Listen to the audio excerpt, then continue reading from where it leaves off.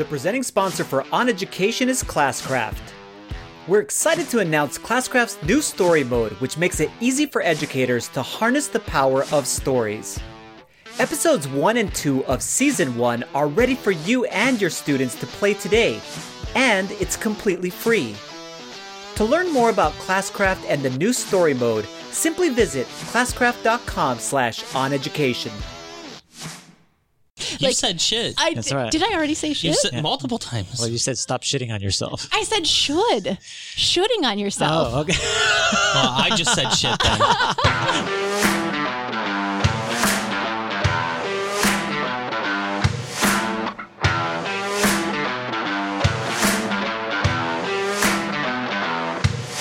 All right, everybody, we are joined by Jennifer Clifton. Jennifer is the founder of Present Well-being. Yep. Welcome to the podcast. Thank you. I'm noticing my voice is a little crackly after having teaching all day, so my apologies for that. But No, it's okay. No. okay. Gotta stay hydrated, Jennifer. You gotta stay hydrated. Yeah. We should have bottles of water here. We're bad hosts. I'll stop you right there. You're already shitting all over yourself is what we talk about in the sessions. So I'm loving the opportunity to call the shitting all over yourself.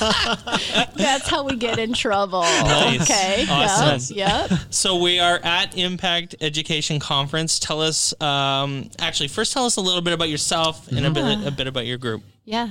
So my area of expertise is teacher well-being, teacher mental and emotional health. I've been a teacher for 24 years.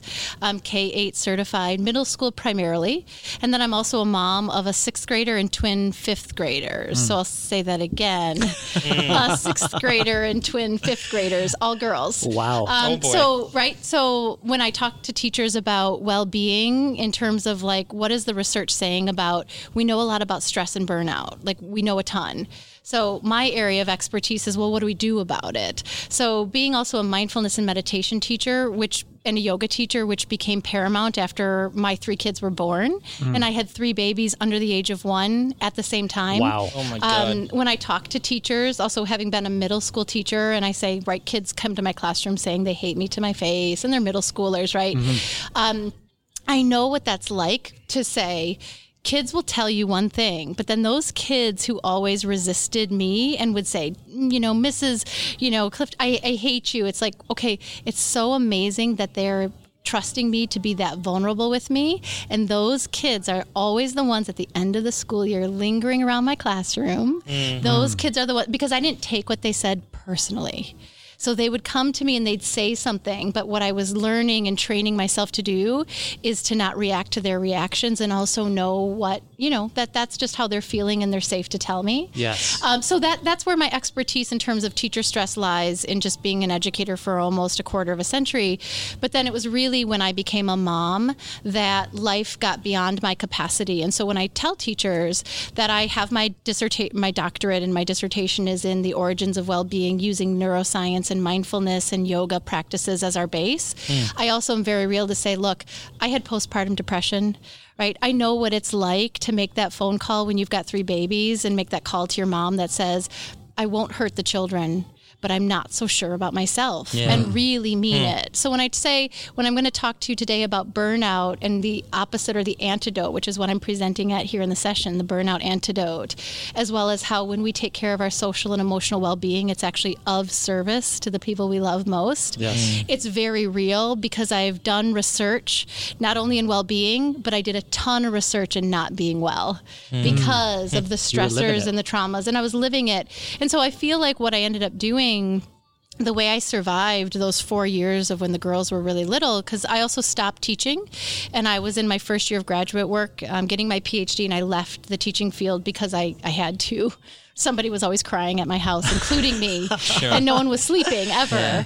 So also when I was away from the profession for any amount of time, because I like to tell my teachers, you're getting like 40 plus years of experience, because I started teaching when I was 4 in my mom's basement in her heels, right? When I left teaching, like the universe was off kilter.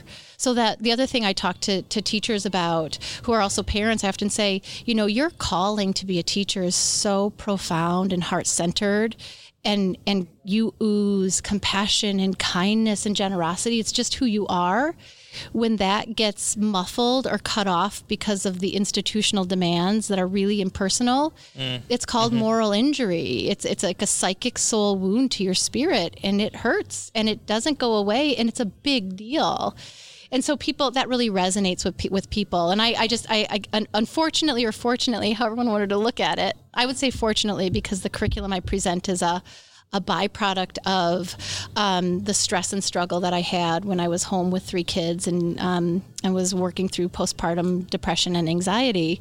When I used mindfulness and yoga to really help me center myself, the profound physiological and mental impact was like almost a little like, could this be true? It could be this, not that it's easy, but it's a simple practice. And then just day by day, I practiced more and more deliberately, and stuff starts to turn around. And then the body, and we know from the neuroscience, what fires together wires together. And so people who actually train their minds to pay attention to their bodies and their emotions and take time for themselves, the brain then starts to like build those neural pathways, and you start over time to become healthier and more self-regulatory, and you don't shit all over yourself as much. And when you do shit all over yourself, you realizing you're shitting all over yourself. And then you practice this thing called self-compassion, which is like, holy cow, I have 3 babies under the age of 1 and I'm dying here, but I'm doing it. Yes. I'm showing up every moment, right? Yes. And this is more than I can handle, but I'm here. This is like 10 episodes of content to unpack. Yeah, actually, I mean, off air, I was actually talking to you about something that I think, of course, Mike and I can relate to, but I think anybody in any capacity, but especially educators can relate to this. And that's the concept of waking up in the morning and immediately going to that space of the racing mind, which is the thing the story of my life. Of just going through and waking up and saying, what are all the things that I need to do? Like I'm already past due. It's not even what I need to do right now.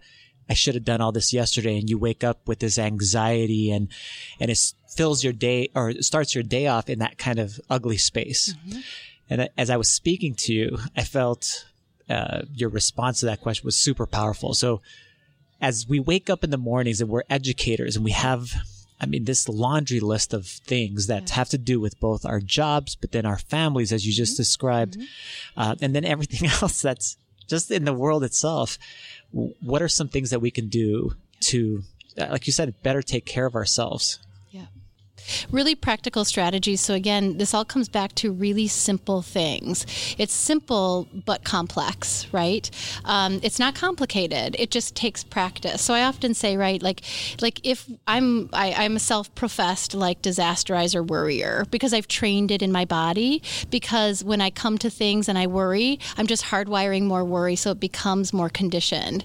Well, we know from the neuroscience, Dr. Rick Hansen talks about hardwiring happiness. He says we can do the same, though in opposite. So if we're waking up in the morning and the first thing running through our heads is, and Brene Brown talks about this too, right? We wear fatigue as a badge of honor, and we wake up already in a scarcity mentality, which is like, we're already behind, and we haven't literally even opened our eyes. Am I right? Like we talked about how our eyes aren't even open, but we're in that really beautiful, vulnerable state of coming out of unconsciousness into consciousness. And it's a beautiful moment to set the stage for your day in a way that feels good to you, because we forget we're in control of our lives. We forget that our lives are our lives, right? Okay, so stay with me here, right? But it takes practice to then in that moment, it's self-awareness of, first of all, what you're doing. Okay, I'm worrying. Okay, I'm already behind. Okay, I'm shooting all over myself for something that's already from yesterday that's in the past. Exactly.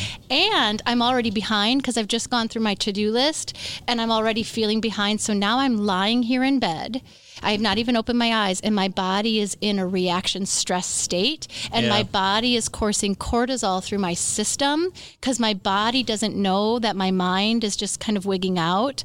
My body reads it, because the mind and the body are so interconnected. My body reads it as real. And so it's that first step is that self-awareness of that I'm doing that. And I often do the there I go again, right? There I go. Like I make it almost like a game to like catch myself, like an I spy. Like I spy all the moments that I'm going to disasterize my day. I spy all the moments that I'm going to, right? So that's the first step is self-awareness. The second step is then just taking all of your attention right now into the moment and into the body, because when we go to those anxious states, our mind is actually like in the future or in the past. Totally. And whenever your mind is in the future or the past, it's always going to be anxious because it has no control there. It has no control from the past. It also has no control of the future. So when you bring it and you're lying in bed, like we had talked about, doing just a nice little body scan, top of the head to the tips of the toes. You don't need somebody to like guide you through, but I do have some body scans online if you want them. Okay. The Calm app. Calm app is amazing. Yeah. But really, that stuff is wonderful. You don't even need it though. It's just like, how is my head feeling? Wow, this bed feels soft. We were talking if you have like a partner, it's so nice to have a person I love lying next to me, or maybe there's a dog, right, lying next to you, or your kids have climbed into bed with you, and you're just pausing the speed of life to like absorb in what's going well and what feels good, and actually feeling it though. That's what I tell teachers. No, you got to feel it. For your body to remember it, you have to feel it. So let it perseverate, like actually perseverate in that positive. And so it's feeling the calm, and then it's reminding yourself too, okay, yep, there are things today that I do got to knock out. And there might be like a meeting or a conference or a parent or an interaction with a student that I'm not looking forward to. But then in that moment, I remind myself that I've survived all of those moments. In the hardest parent meetings, when I've actually had to call the principal to come help me because I'm scared to be in a room and alone with that, right? I managed it and I was great. And so then I just remind my mind, like, it's okay. Like, we'll be able to do this. And then I wait. I was telling you about like this 12-second challenge, I call it. When I'm ready to bound out of bed because I'm feeling behind and anxious and I got to get the kids up, I wait for 12 seconds. And I force myself for just 12 seconds to lay there just 12 seconds longer. Because you'd be amazed at how long 12 simple seconds can feel when you're fully in it. And then all of a sudden, that has just changed the trajectory for my thoughts for that day, the trajectory for my emotions, and then that changes what I do and how I behave. And it's a practice, though, right? Yes. But it does become you over time the more you practice that. This stuff does take practice, too. It does. Like, so my wife, who's absolutely listening right now, will want me to talk about the Calm, that she uses the Calm app every night. And she's proud of her streak. Good. Yeah, teachers love that. Yeah. They like to see the little stickers. What streak is she on? How many nights in a row? In the 80s or 90s. Wow. Yeah. Okay. Very, very happy. And I as her husband, I think it's had a positive effect on her in the sense that I do feel like, especially ironically at the end of the day, I think because she's ended her nights with this before she goes to bed, I think that it's more level, right? Her days don't get away from her so much, and I think that I notice a difference, and I think that I've tried to do it myself, and it absolutely takes practice. Pausing, stopping, and I'm not good at this. I'm not good at the stopping and the pausing, and the 12 seconds would kill me. And, but I'm totally going to try it tomorrow morning. Cause I think it's really interesting. There was something else that you had shared too about when you wake up in the morning, and I've heard this in other aspects, other groups, let's just call it that, where you wake up and you take a step away from that kind of anxious feeling and you do the body check like you were just describing, but then you also introspectively have some gratitude about like all of the things that you've actually been gifted in life, and really taking a pause to go through those things first before you go to that other space, the to-do list, let's call it, the daily tasks. And if you could start your day with that really hit home with me, where you're like, okay, I have this beautiful family, I have these opportunities, jobs, and just warm bed and, right? and food and whatever else it might be, even to the most basic things that we take for granted. And if you start with that, it feels like it's hard to then immediately turn yourself into this, like what I, could only describe as being like a gremlin. And live in that space throughout the entire day. Yeah, there is research. The researcher's last name is Chan, and he did a research on teacher gratitude practices. And teachers who practiced in earnest and intentionally gratitude each day, you can even do it with your kids in your small groups, right, or in your circle. That it reduced burnout, it increased hope and positivity, right? It allowed them to just really, when the stressors came their way, the stressor didn't hit them because they weren't operating from a place of depletion. And the reason why gratitude is so profound is what I often say to teachers is, because usually I'm doing this work while teachers are sitting at their schools, and I say, you're getting paid right now to sit here and breathe and learn about well-being. You are in a school with a principal who respects you, that they're investing time and money in this. And then I also say, like, so when you're lying in bed, I want you to think about the day you've just realized you got this job and how excited you were. It's true. Right? Yes. Like, remind yourself what a gift it is to have the pain in the butt meeting you've got to go to in like 3 hours, because there was a day when you didn't have this job and you really wanted it badly. Yeah. Right. And so it's a reorientation of our thinking, because it shows us that we have the power to do that. And when stress corrodes and we get so overwhelmed, we forget that we have the power of where we direct our most powerful asset.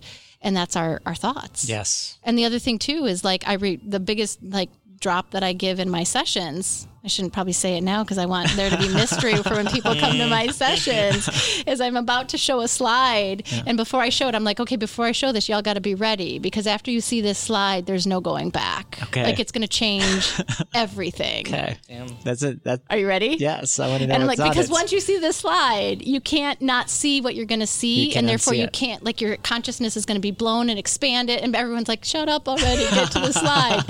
And so this ties back to the gratitude thing. And when I put the slide on, all it says is, thoughts are just things. On Education is brought to you by Fidgets. Fidgets are interactive USB sensors that support all major programming languages that make physical computing easy. Fidgets keep the emphasis on coding while increasing student engagement. And the best part is that you can get started for free right now. Simply go to bit.ly/fidgetsoneducation to get your introductory kit that includes a free sensor worth over $50. That's bit.ly/fidgetsoneducation. And one time I showed that at a session, an older teacher, right, who's been in the field, she said, for 34 years, she actually got tears in her eyes. And she goes, I can't believe I'm just learning that now. And so what I say is, just because you think a thought doesn't mean you have to believe it or like buy into it. We get a choice as to what thoughts we give our energy. So the reason why 100%. Gratitude is so powerful, it's because you deliberately choosing a thought to buy into and believe that feels amazing. And your body, just like when you get stressed and your body gets tight, your body is equally paying attention to when you have gracious, gratitude-based thoughts, because then the body's physiological system softens and opens. And so gratitude is actually simply the act of paying attention in the present moment of the desires that you love being met. Let me say that again. Gratitude is the act of, in the present moment, paying tribute to the desires that are important to you that are already being met. Totally. And then that changes everything. Like, yeah, okay, I do have a job. There are lots of people without a purpose and a passion. I have mine. Granted, mine brings me a lot of stress, which I say are up, But the point is lots of people are roaming the planet without a purpose, and you have one. And look around the room. We are your tribe, and you're not alone. And so, yeah, that daily gratitude practice, both like your wife's practice before night, right? I often say to teachers, find those witching hours for you. That for you, some teachers will often say it's the commute to and after school, right? The witching hours for when your mind turns on you the most. Wow. Okay. Yes. Identify them. And it tends to be, again, that morning right before you open your eyes or right before bed, because you're chronicling everything you didn't get done on your to-do list that was already too long for anybody, right? The before or the after school commute. And then you need to plan for, in those moments, what you're going to do that's going to feel good to you. Because then that changes, that's self-care. Like, that changes the tide of everything. So if you're a teacher out there and you have these moments of these witching hours that for example, I was also describing to you, like right after school, I still feel like I want to kind of have this racing mentality, and then I do that to my family then. Yeah. So Take it home. it has this effect where you're in this mode, it's this work mode, and it shouldn't be that. It should be like, oh, everything's fine there. That's happening at work. I'm not at work anymore. I'm doing, we're here all together. Appreciate that. What kind of things can we do? Like the 12-second thing actually is going to be, I believe, very effective for me to just kind of take that time. What other types of things would you say when you are in those moments, or those moments come up as far as on a daily basis? Yeah, we had talked about the 12-second thing as like when you get home, it's cold in Minnesota. So I warned you against driving into your garage with the car on and sitting for 12 seconds because, be careful. We were not promoting that. But what we are saying is this. Maybe after you leave school and you're still in the parking lot of your school parking lot and you turn your car on and you're waiting for it to warm up because you don't want to ruin the engine, right? Just take those 12 seconds to just breathe through and first of all, recount what went well that day. No, what impact did I make today that was completely invisible, but I saw it, right? Because if you don't do that, no one's doing that for you. That's that's your job to do. Yes. And then you breathe, and then you make the intention though to then move forward from now. Like I did that, now I'm done. I gave all I could give, and now I'm going to go home and I'm going to be present here. So don't underestimate the power of just that intention of that breath and then setting that intention. Like when I pull away, all of these issues stay here. Know that while I'm saying all of that, and listeners as well, it may sound as if I'm conveying that that's easy. It's not. It's not easy. Because the thing is about teachers, and this is what I say about burnout, the only teachers who burn out are the ones who are actually burning. Meaning, if you're lamenting, or like there's that teacher in your staff meeting who is just like the naysayer and who's crusty and burnt out, I ask you to reframe it and say, at one point in time, that teacher, before the stress took its toll, was incredibly dynamic, was incredibly burning, is probably one of the kindest, most compassionate teachers at this table. But the stress corrodes and alters, right? And it morphs that thing that is such a, it does. And so what we're reminding ourselves to do is that while this work is not easy, it's within our control if we want it. The other tip I gave today, and I'm doing another burnout session, the burnout antidote, and then energized teachers elevated teaching on Tuesday.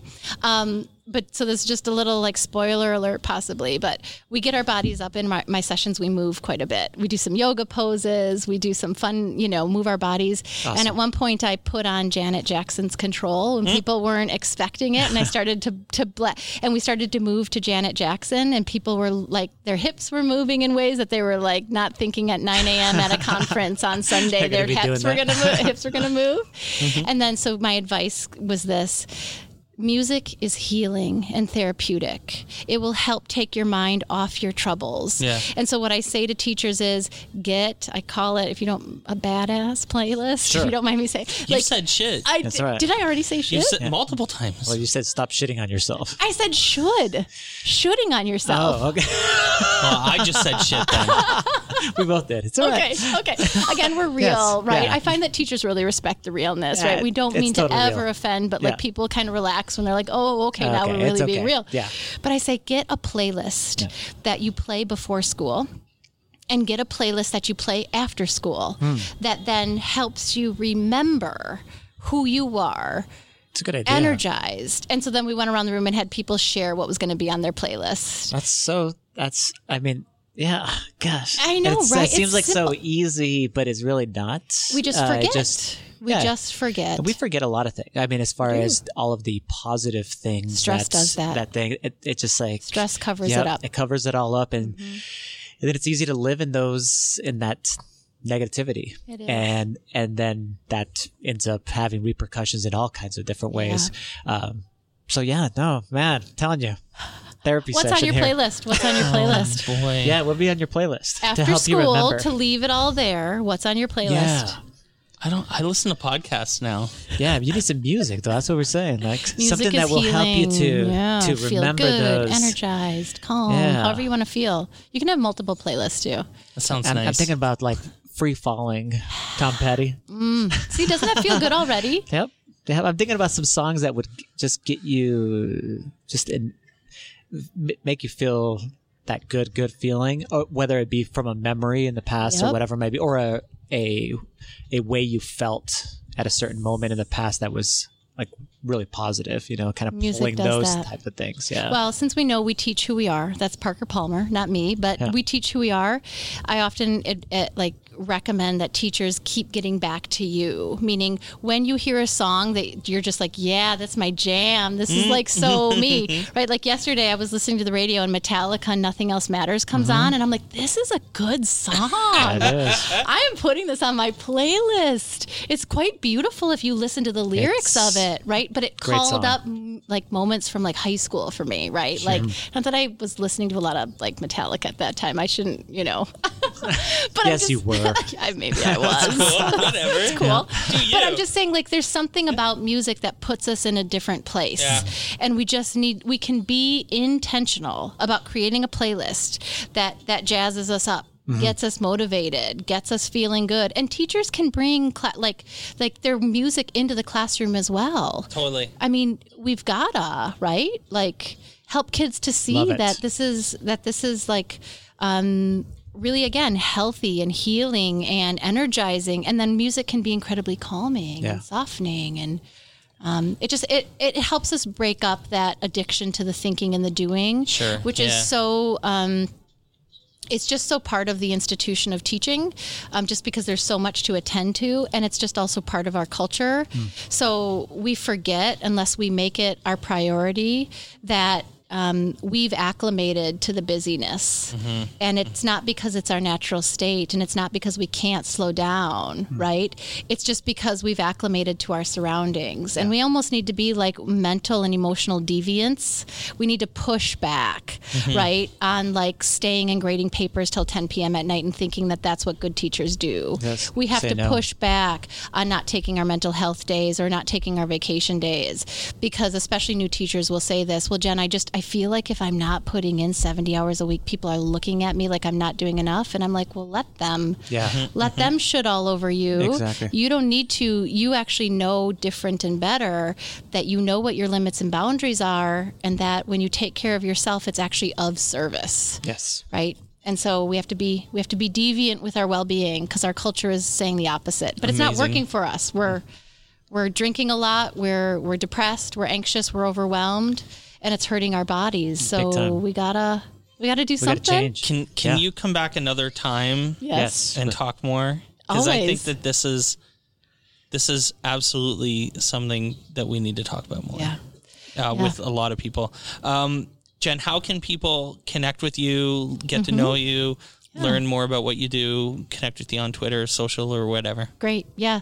So www.presentwellbeing, or excuse me, let me restate that. It's Present Teacher. So it's www.presentteacher.com. If you go to that website, what it will have on it will be all of those free meditations for you to play with and try. There'll also be some statistics on teacher stress. There's also some resources on like the top 4 things that every teacher should be doing to be mentally and emotionally well. So there's some freebies. The blog is getting up and running. Then if you're hearing this and you're thinking that this is something that your school would really vibe on, or that you want to tell your administrator about. So I come to schools and I do PD sessions during, after school or before school or during the day. Share www.presentteacher.com with your administrators, because then there's links for how to bring this work to your school, as well as then the core topics that we talk about. And so that's the best way to really access this work. Jennifer Clifton, thanks for joining us. Thank you. Thank you for inviting me too. Thanks for listening to On Education. My name is Glenn Irvin. My co-host is Mike Washburn. On Education is part of the On Podcast Media Network. You can listen to this show and many others by great educators like Monica Burns, Mike Matera, Tisha Richmond, and many more by visiting onpodcastmedia.com. Want to get in touch with us? Check out our website at oneducationpodcast.com.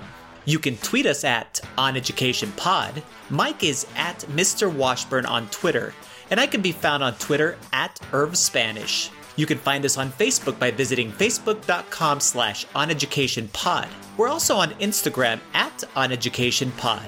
If you're enjoying the show and think others would too, we would be thrilled if you shared it with them. please leave us a rating or review in Apple Podcasts or the Google Play Store. When you leave a rating, it gives our rankings a boost. This helps others discover the show. We want to thank our presenting sponsor, Classcraft, for supporting us. Check out classcraft.com/oneducation to learn more about them. Thanks as always for listening. Stay awesome and see you soon.